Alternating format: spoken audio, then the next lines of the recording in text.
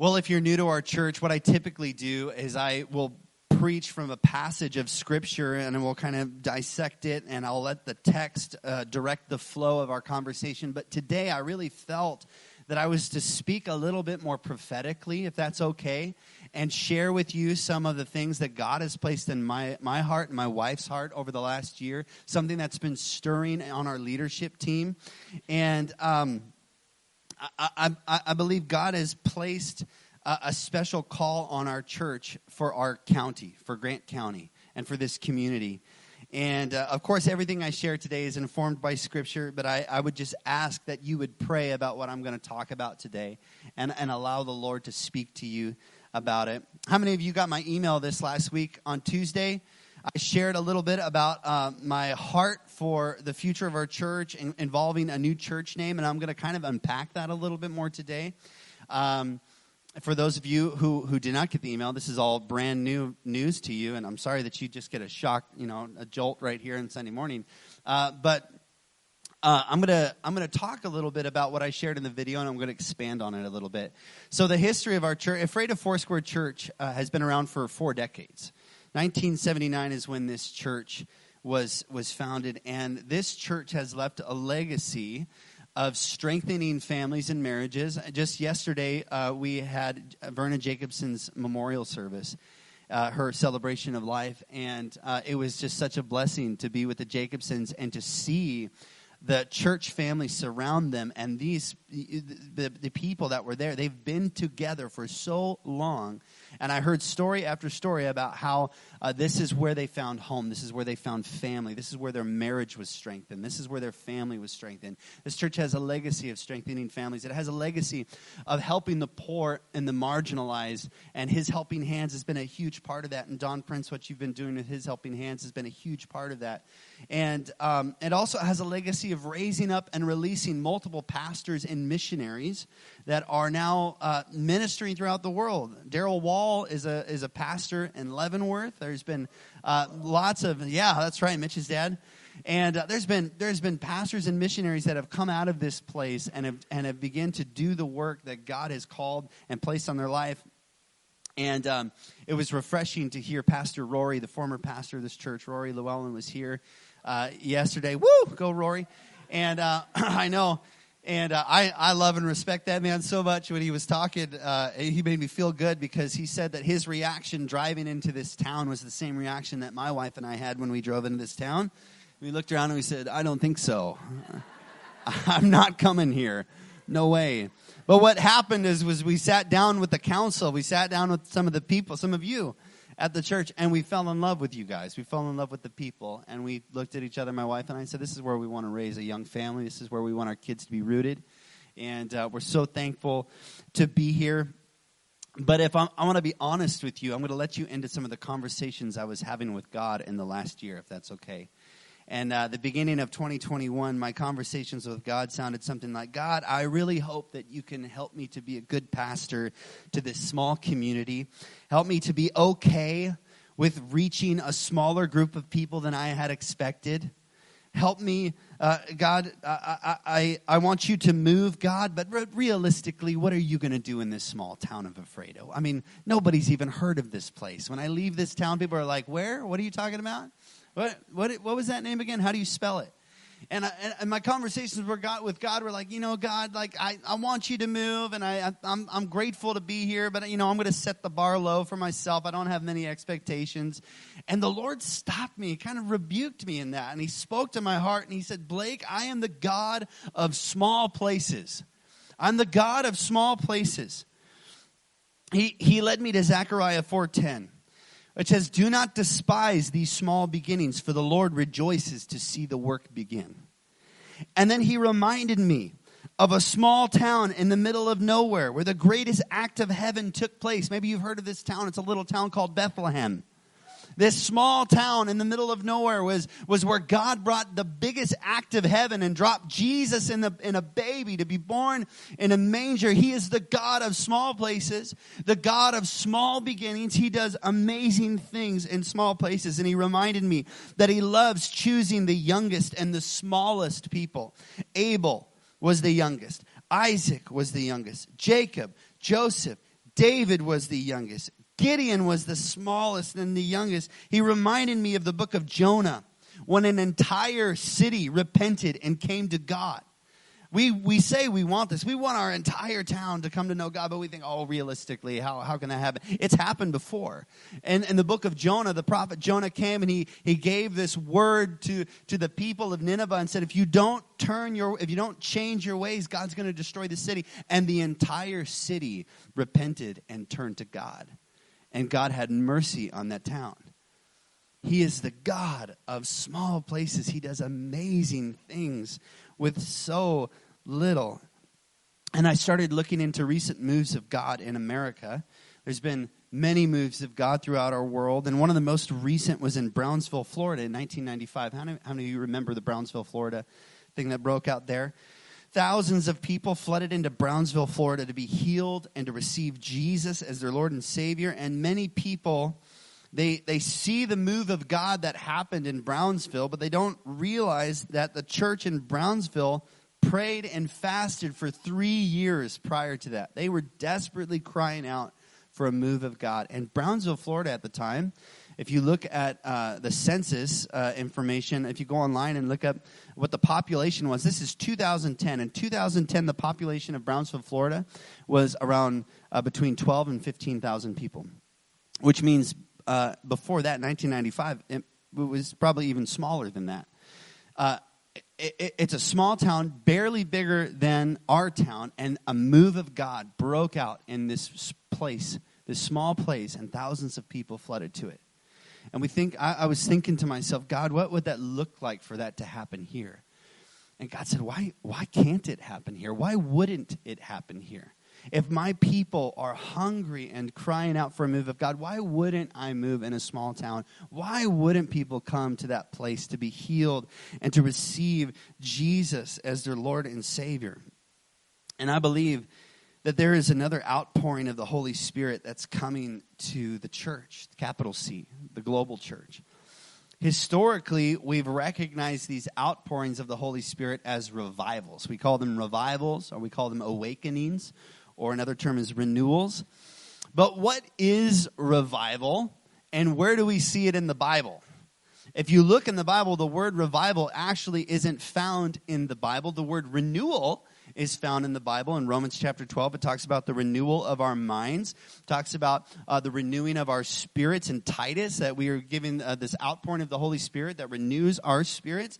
But the word revival isn't mentioned in the Bible. But if you listen to this definition of revival, you can see that throughout Scripture, this has happened to people all throughout Scripture. This reviving of the Spirit, or this coming back to the things of God. And so I want to read for you just this.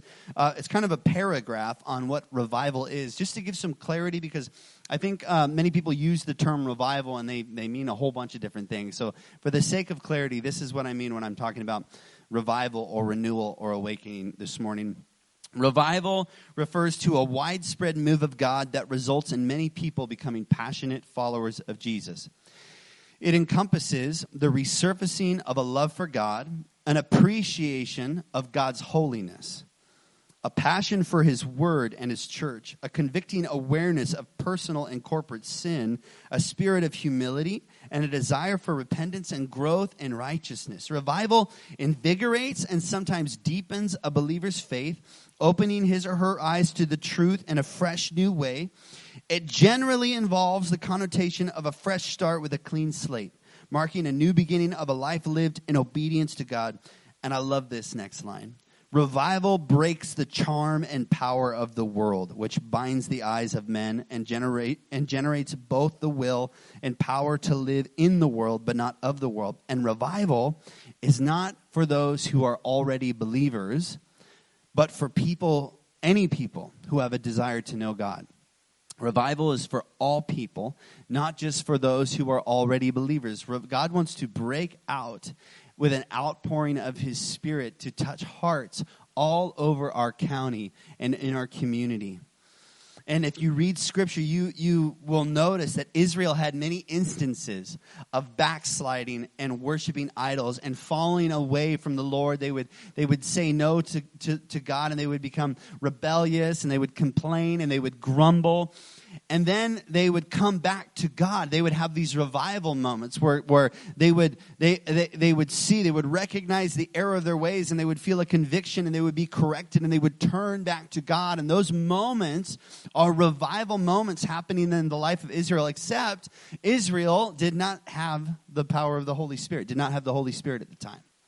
And so revival on this side of the cross means even more, because we have the Holy Spirit that actually rejuvenates or revives our spirits. And in 2 Chronicles chapter 7, there's this really amazing story of King Solomon, David's son. He builds the temple for the Lord. It's this beautiful temple that he's built for the Lord, and it's consecrated for the Lord. And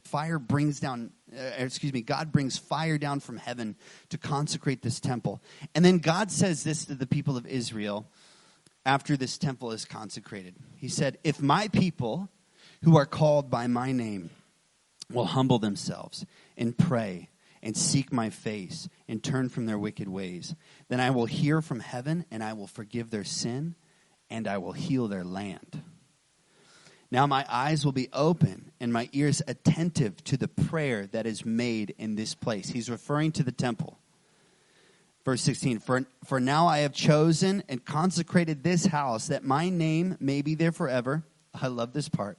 My eyes and my heart will be there for all time. God says my heart will be in the temple for all time. How many of you know that the temple is not a building anymore?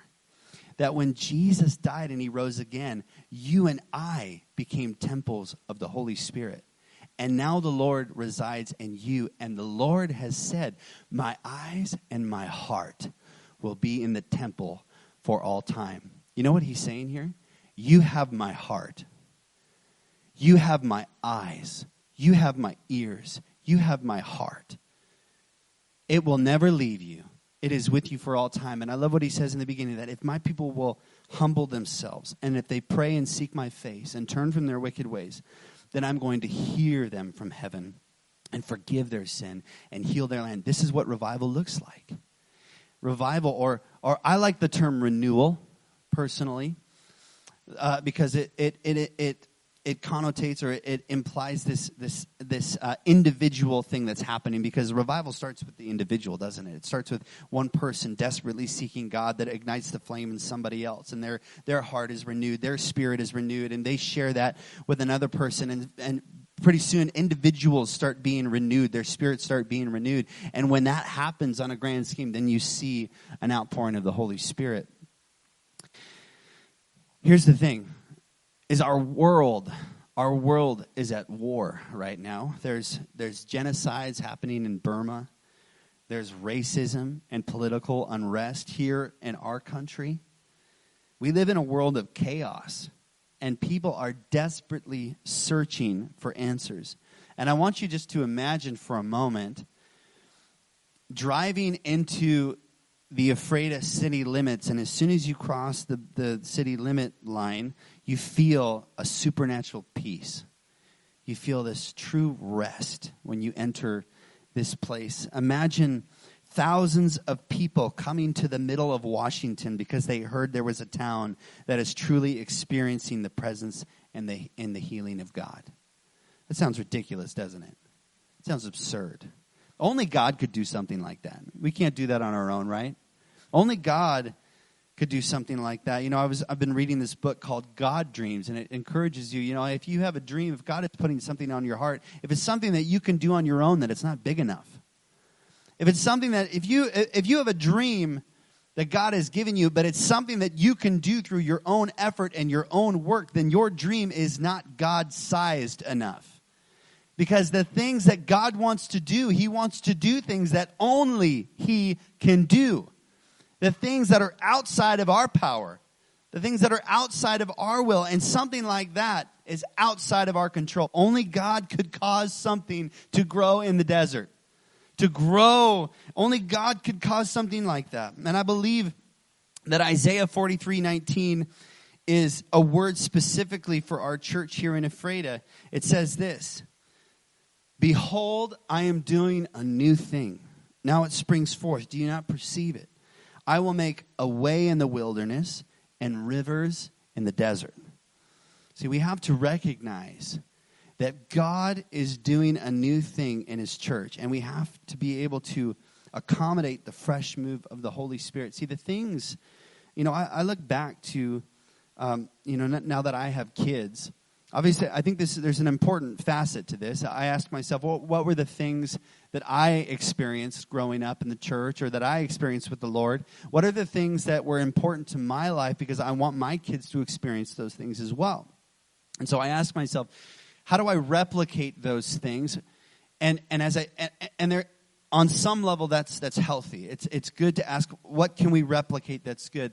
But I believe that God wants to say that the way that we're going to reach this new world, this new generation, is not the same way that we did it back in the 70s, 80s, 90s, early 2000s. That we can't use old models to do a new move of the Spirit. That there's a fresh outpouring of the Spirit, something that the church has never seen before. Something that the world has never seen before. God wants to do a new thing in his church and in his people and in the hearts of individuals.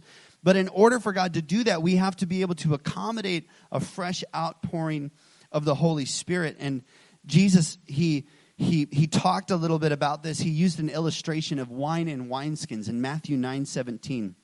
And he said that you cannot pour new wine into old wineskins, because an old wineskin has been already fermented before. It's already aged with a previous wine. And so now it's weaker. It's a lot more fragile. And so when you pour a new wine into an old wineskin, the wineskin is going to burst and the wine will spill all over and the wineskin will be ruined. But Jesus said you have to pour new wine into new wineskins so that the wineskin can accommodate the process that needs to happen. That there's a new aging, a new fermentation that needs to take place. And in order for that to happen properly, in order for that skin not to break, it has to be a new wineskin. And Jesus says, I want my church to begin to prepare their wineskins because I'm going to pour out a fresh wine.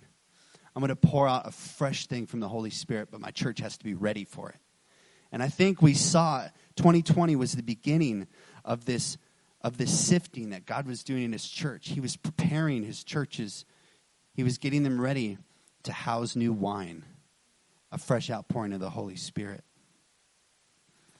And I think there's many things that we can do in the church today to accommodate this fresh outpouring of the Holy Spirit. I think one of the primary things that needs to be a priority is prayer. Prayer needs to be a priority in church, once again, where not just pray before you eat your meal or pray when you go to sleep, but a fervent prayer for the Lord to pour out his Spirit, to desperately seek the Lord. I think prayer needs to be one of the things that the church grabs a hold of again and is desperately crying out to God for a move of the Spirit. But the Lord has been speaking to me about the impact that we can have in our community. I believe one of the things that he placed on my heart was the impact that a new church name could have. Now, you might be thinking, well, what, Pastor, maybe you've been here for a long time. You've already been through a name change here at this church. That's impressive. Congratulations. You've been here a while. And maybe you're thinking, well, what? Maybe you're really attached to our former church name, Ephrata Foursquare Church. I know some of you were maybe married in this church or found family in this church, and it means a lot. And I just want to say that our belief structure, what we believe about God, the Holy Spirit, what we believe is not going to change. It's not changing. Who we're affiliated with, we're Foursquare. That's not changing. But the Lord has been putting on my heart the impact that a church name could have. And so this morning, if you saw the video, I'm just going to briefly re-explain these reasons. I have 3 reasons why I believe a name change would be beneficial for our church and for our community. And the first reason is this, is that we want to communicate to our community that a new thing is happening. We want to be very clear with our community that God is doing a new thing. Not only is there new leadership, I've been here for 16, 17 months now. Not only is there new leadership, but I believe the next season of the global church is going to be unlike any other in history. And I want to remind you once again of Isaiah 43, because if you read Isaiah 43 before verse 19, God is essentially bragging on himself. He's talking about himself in a good way. He's saying, Israel, don't you remember that I am the one who led you out of Egypt? I parted the Red Sea for you, and I destroyed all of your enemies, and the waves came crashing down on the chariots. I did all of that and more. But then he says this. He says, but forget all those things. That sounds strange. God says, forget the former things. He says, behold, I'm doing a new thing. Don't you perceive it? I'm making a way in the wilderness. I'm making rivers in the desert. The great things that I did before. Remember, Israel was instructed to build altars and to remember, and they do with Passover every single year. Israel celebrates what God did when he brought them out of Egypt. But God is saying that the things that I did in the past are not the things that I want to continue to do, that I'm doing a new thing. I'm pouring out my Spirit in a fresh way. So we're called to honor the past. We're called to thank God for what he has done, and at the same time, simultaneously make room for what he wants to do in the future. Amen? The second reason is this, is that we want to emphasize Jesus over a denomination. We want to emphasize Jesus over a denomination. I love Foursquare. I've grown up in the Foursquare church. My mom is a licensed Foursquare pastor, and I am proud to be Foursquare. We will always be affiliated with Foursquare. That is not changing. However, I have asked some of you in our church, hey, can you explain to me what Foursquare means? and most of you have the same answer. Oh, well, it was founded by a woman. Yes, it was. It was founded by a woman. But beyond that, not many people can explain to me what defines Foursquare. And if people in the church can't even define what Foursquare is, how do we expect people outside of the church to know what Foursquare is, what defines Foursquare? And I do not want our church name to inhibit anybody from potentially coming and just checking out what God is doing and experiencing the presence of God. If removing the word Foursquare from our name allows some people to come in and to explore or just to see what God is doing in this church, if it allows even one person, I'm willing to do that. We are always going to be a Foursquare church. But I want to be able to emphasize Jesus over a denomination, for people to experience the presence of Jesus, and then they can come to Grow Class and hear all about Foursquare if they want. The third reason is this. We want to include those who attend from neighboring towns. We have a vision to reach not only people who are living in Ephrata, but there's people who are in our church today who are attending from Moses Lake, Soap Lake, some from Quincy. And we want to be able to include and incorporate all of those surrounding areas into our church's identity, so that that more people can feel a part of our community. They feel like they can come to this church, and so we have this vision to include people from neighboring towns. And so by now, you've probably heard what we are proposing for a new church name, and I want to let you know that this is something that my wife and I have been praying for. The Lord dropped this in our hearts in about January, and we shared it with the council, and the council has all unanimously agreed to move forward with this church name. But we feel as a council that we are to move forward into this next season as Desert Church. And so we're going to play this video real quick. And at the end of this video, I'm going to come up and I'm going to unpack these 3 reasons that I explained in this video.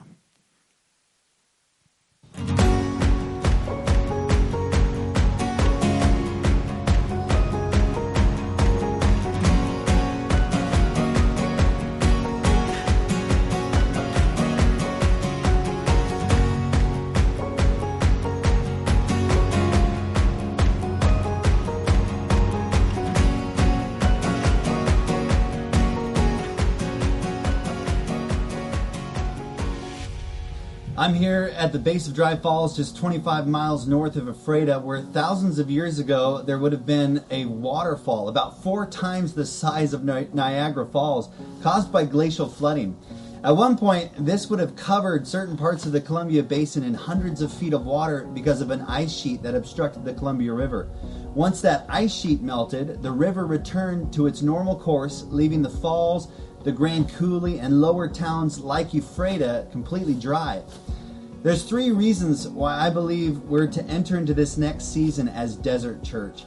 The first reason is that this name aligns with our vision to see our desert towns saturated with the life-giving presence of God. The leadership in our church believes that God has given us vision to see this area saturated once again, but not with physical water. We believe God wants to saturate the dry and thirsty hearts of our community with His life-giving presence. We aren't the source of this water. God is the source. Instead, we are a church in the desert, dependent upon the Holy Spirit so that we can help to bring life to dry people in dry places. The second reason is that biblically, God did amazing things in the desert that we want Him to do here at our church. We've been talking about in this series, Desert Places, that the desert was a place of preparation. It was a place of provision and protection. And it's a place of healing. All of those, we want those things in our church today. We've also been talking about how the desert is a place of encounters. In Exodus 19, Israel encounters God in the desert of Sinai. God calls the people up to the mountain to experience Him. Jesus often went into the wilderness or the desert places to spend time with His Father. Bethlehem was a small town in the middle of the desert where God sent Jesus to be born in a world that desperately needed hope. The third reason that we believe Desert Church is appropriate for this time is that Desert Church geographically encompasses Ephrata and the surrounding areas. I mentioned before that we have a vision to reach not only people living in Ephrata, but also people living in neighboring towns like Soap Lake, Moses Lake, and Quincy. Much of the Columbia Basin is known as the high desert area in Washington State, and the name Desert Church not only includes Ephrata, but also the surrounding areas as well. So what am I asking you to do? Well, because we're a Foursquare church, we adhere to Foursquare bylaws that state that a new church name has to be approved first by the church council and then by the congregation. The church council has already approved this name change, and we collectively agree that this is where God is leading us. On May 8th, we're going to pass out ballots during our Sunday gathering, and we will vote on the name change together. So I'm asking for you to spend some time in prayer and ask God about the future of our church. Pray for God's presence to saturate this area and pray about how we can partner with Him as we move forward. If you have any other questions about this change, you can email me directly at blake@afraidofoursquare.church. God bless you, and thank you so much for taking the time to watch this video. So let me unpack those 3 reasons a little bit more, and I'm going to start with the last 2 and end with the first one. I believe the first one is one of the more significant ones for our season that we're in. The first reason that I believe we're supposed to enter into this season as Desert Church is that we've been talking through this series, and yes, you've probably guessed by now that this series, Desert Places, was pretty intentional. It was not by accident that we were in the midst of this series. And biblically, we've been talking about how God does amazing things in the desert that we want Him to do here. We've talked in this series about how the desert was a place of preparation.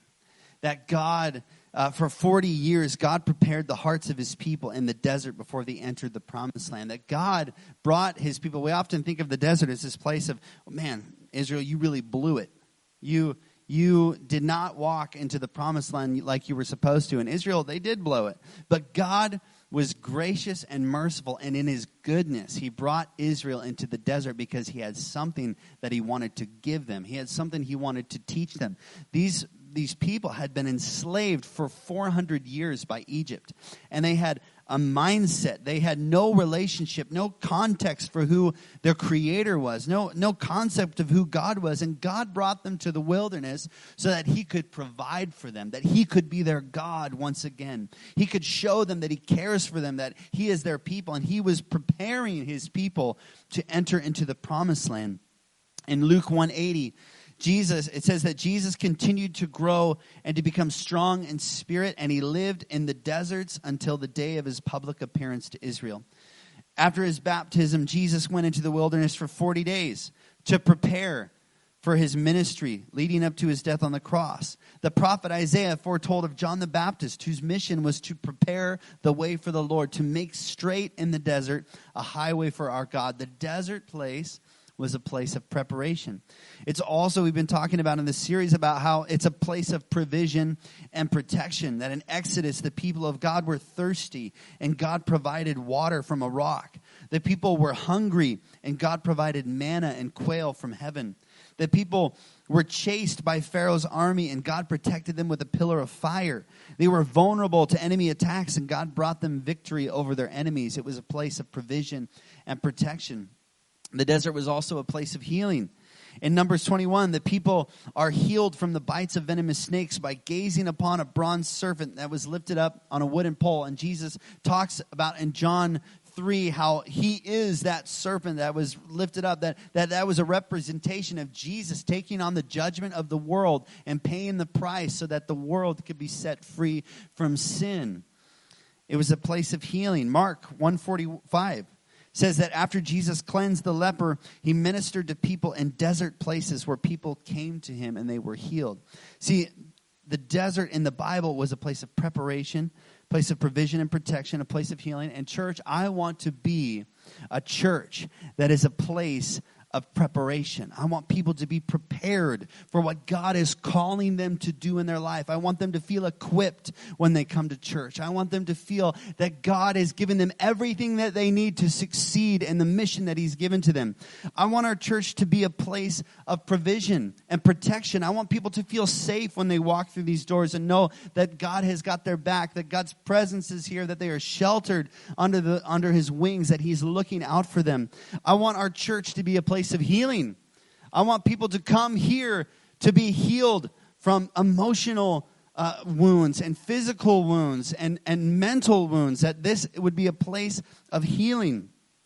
And in the Bible, we also see that the desert is a place of encounters.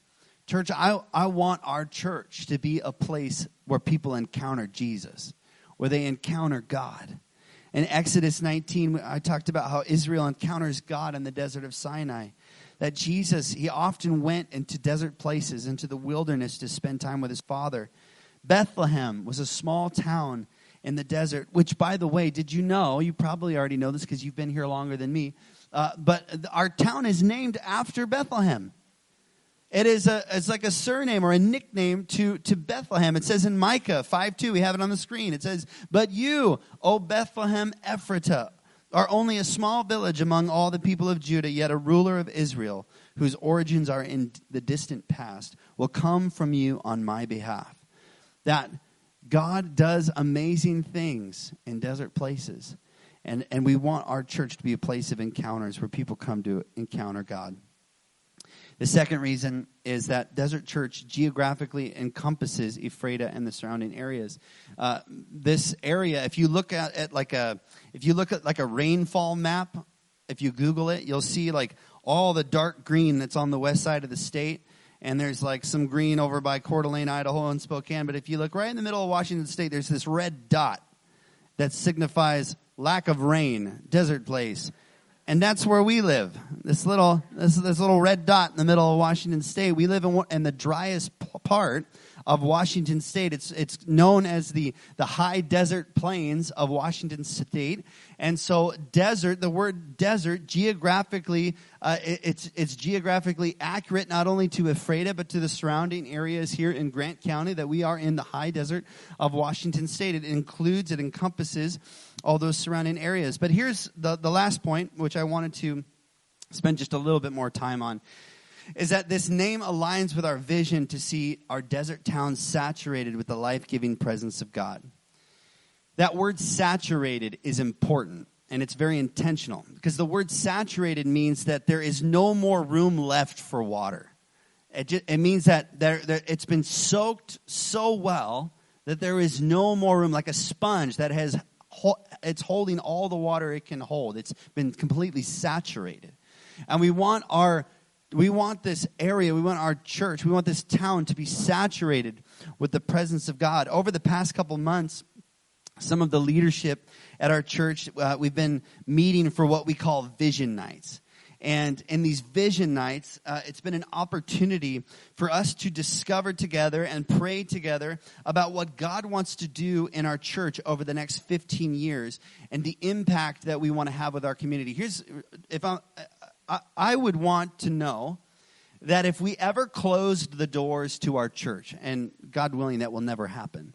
But if we ever closed the doors to our church, I would want to know that our community misses us.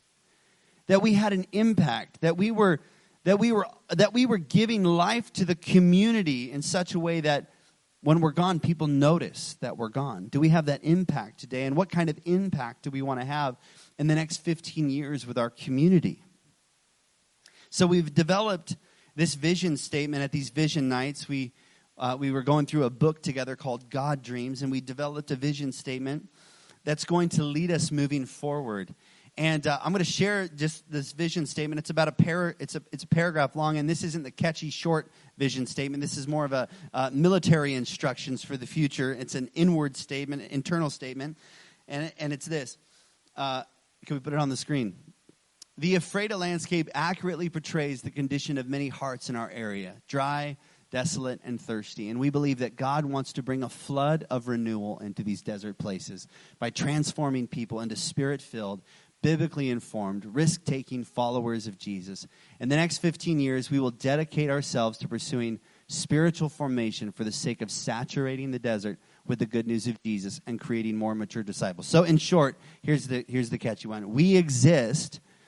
Let's put it on the screen. We exist. Do we have it? We exist to bring the presence of God to desert places. That is our vision. That is why we're here. We want to bring the presence of God to desert places, to dry hearts, to dry people who desperately need God. We want them to experience the life of God, the life of His Holy Spirit. Now, I understand for some of you, and you've already had these conversations with me over email, that the word desert may have some negative connotations, and some of you have come to me and said, well, what about having a word that signifies water in our church name, like Living Water Church or Oasis Church or something like that? And we considered those names. However, the reason there's a couple reasons that we steered away from those. One is because there are many Living Water churches out there. There are many, actually one of my good friends that I used to be on staff with, he pastors a church called Oasis Church.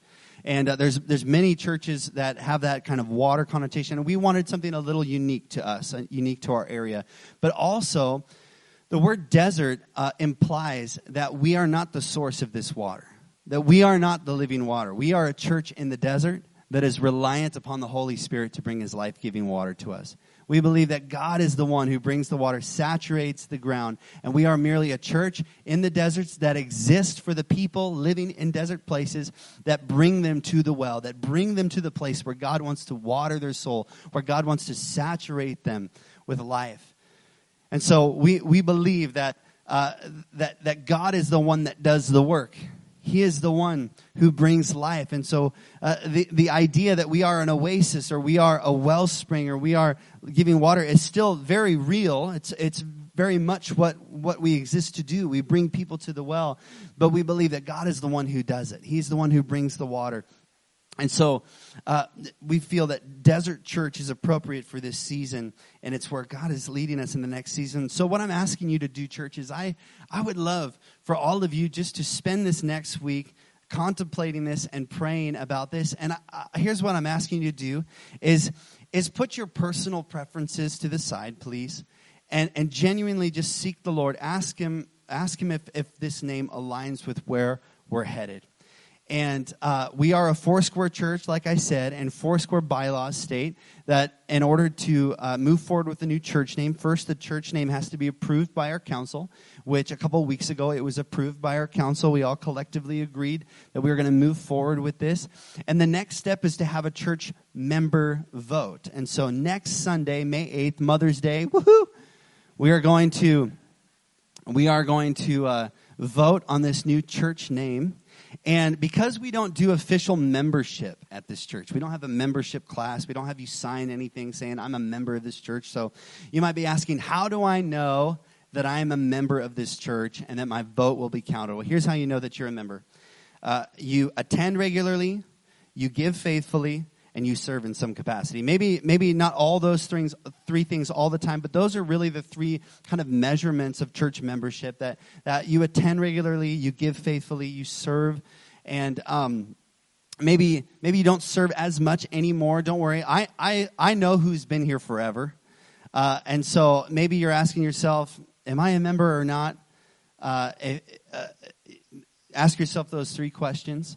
And you know that your vote is going to be counted. We're gonna pass out ballots to everybody in the room regardless, and so everybody's vote will be counted. And we're going to ask for you to sign the back of the ballot, put your name on it, and we're going to count those votes. And hopefully, we're going to move forward with what God is doing in our church. And I'm excited for this next season, church. I believe that God is doing a new thing, and I'm so encouraged by the support and by the faithfulness of people in this church, with the generosity of people in this church. And I really sense that this community, this church family, is hungry for God to move. That this is, and one of the things I'm the most proud of is that I've had family, my family, come to this church.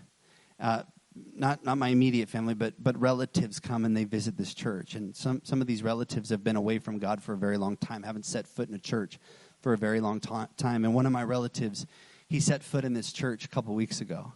And he came up to me afterwards and he said, Blake, I've never been to a church that was more welcoming and more genuine and more authentic than I experienced at this church. And every time he's in town, he looks forward to staying through the weekend. He wants to stay through Sunday so he can come to church and say hi to people once again. I'm the most proud that we are a church that genuinely loves people, that we are warm and welcoming. That will always be a part of our identity. It's always going to be a part of who we are. So, can I have you stand with me as we pray and close? Jesus, I thank you for what you're doing in this place. And Lord, we lay aside our own plans, we lay aside our own agendas, and we ask for you, Spirit, to do what you want in this place, to have your way. God, I pray that you would pour out your Spirit in a new way in this church. Make us a church that desperately prays. Make us a church that welcomes and receives people without anything in return, without any obligations from them. Father, I pray that your presence, that your love would be so evident to people who are coming in for the first time. And Lord, as they drive by and see our building, I just pray that there would be something that would attract them to come and check out what you're doing on Sunday morning. God, I pray not only for our Sunday morning gatherings, but make us a people that seek people, that go out into the streets, and we are risk takers, and we invite people, and we share Jesus with people, and we ask to pray for people. Lord, help us to saturate this place with your presence. But first, Lord, saturate our hearts. Fill us up so we can overflow. God, give us a new wineskin. Lord, give us a new capacity to hold your Spirit. Don't let us keep using the old one and the old ways and the things that we're used to. But Father, show us what is the new things you want to give to us so we can accommodate a fresh outpouring of the Spirit. We love you, Jesus. In your name we pray. The church said, amen.